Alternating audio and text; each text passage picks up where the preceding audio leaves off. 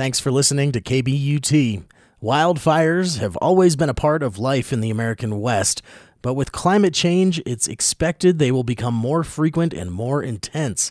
While some effects of wildfires are understood, their impact on water is just starting to come into focus. By July 4th this year, numerous fires were burning in Colorado. The 416 near Durango and the Spring Creek in the southern part of the state have been the biggest so far, in addition to others. As everyone knows, fires destroy and reshape ecosystems, but they also affect the chemistry of the waters that we eventually drink. Water providers like that in Fort Collins, Colorado, spend a lot of effort making sure that when their customers turn on the tap, clean, safe water comes out. And you don't want it to smell smoky, like you're drinking out of a canteen near a campfire. Until recently, there hasn't been much research about how wildfires change the chemistry of water and what utilities have to do to treat it. Jill Oropeza is the Water Quality Services Manager for Fort Collins Utilities. The Hyde Park fire, which happened in 2012, was the first time that we'd ever seen some really major and sustained impacts on the water quality in the Poudre River. So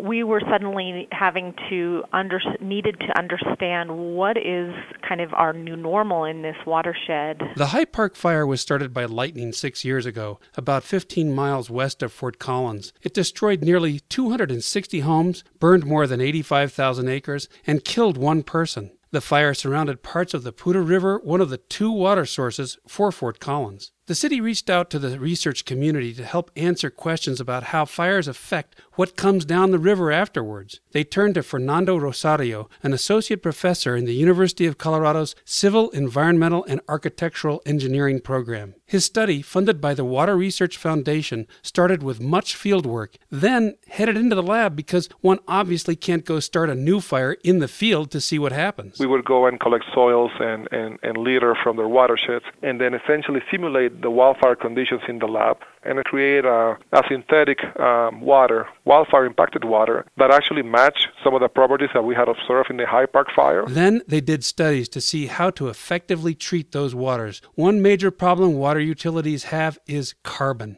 Again, Jill Oropeza of Fort Collins Utilities. We have, as a water treatment plant, some really specific treatment removal requirements to get rid of as much of that organic carbon out of our water as possible. The reason they have to do that is because the carbon can interact with chlorine they use to treat the water and create disinfection byproducts that are carcinogenic and strictly regulated by the EPA. Seems ironic that the chemical used to treat water can create contaminants if there are too many other contaminants in the water. One of the things that Fernando Rosario found after using different levels of heat on soils is the amount of organic carbon released. What we observe is, a high burning fire may give you more ashes, for example, it's more damaging to the watershed. But at that high temperature, the amount of carbon being released from the soil will be lower. A lower temperature wildfire may be less damaging to the watershed, but it will release more organic carbon, creating more problems for water treatment professionals and likely higher utility bills for consumers. Oropeza adds that before the new research, no one was looking at how to treat wildfire-affected water. She says that the practical value is to the provider, to be prepared, which can lead to keeping costs down for consumers. And as far as global warming, Oropeza says, the increasing number and intensity of fires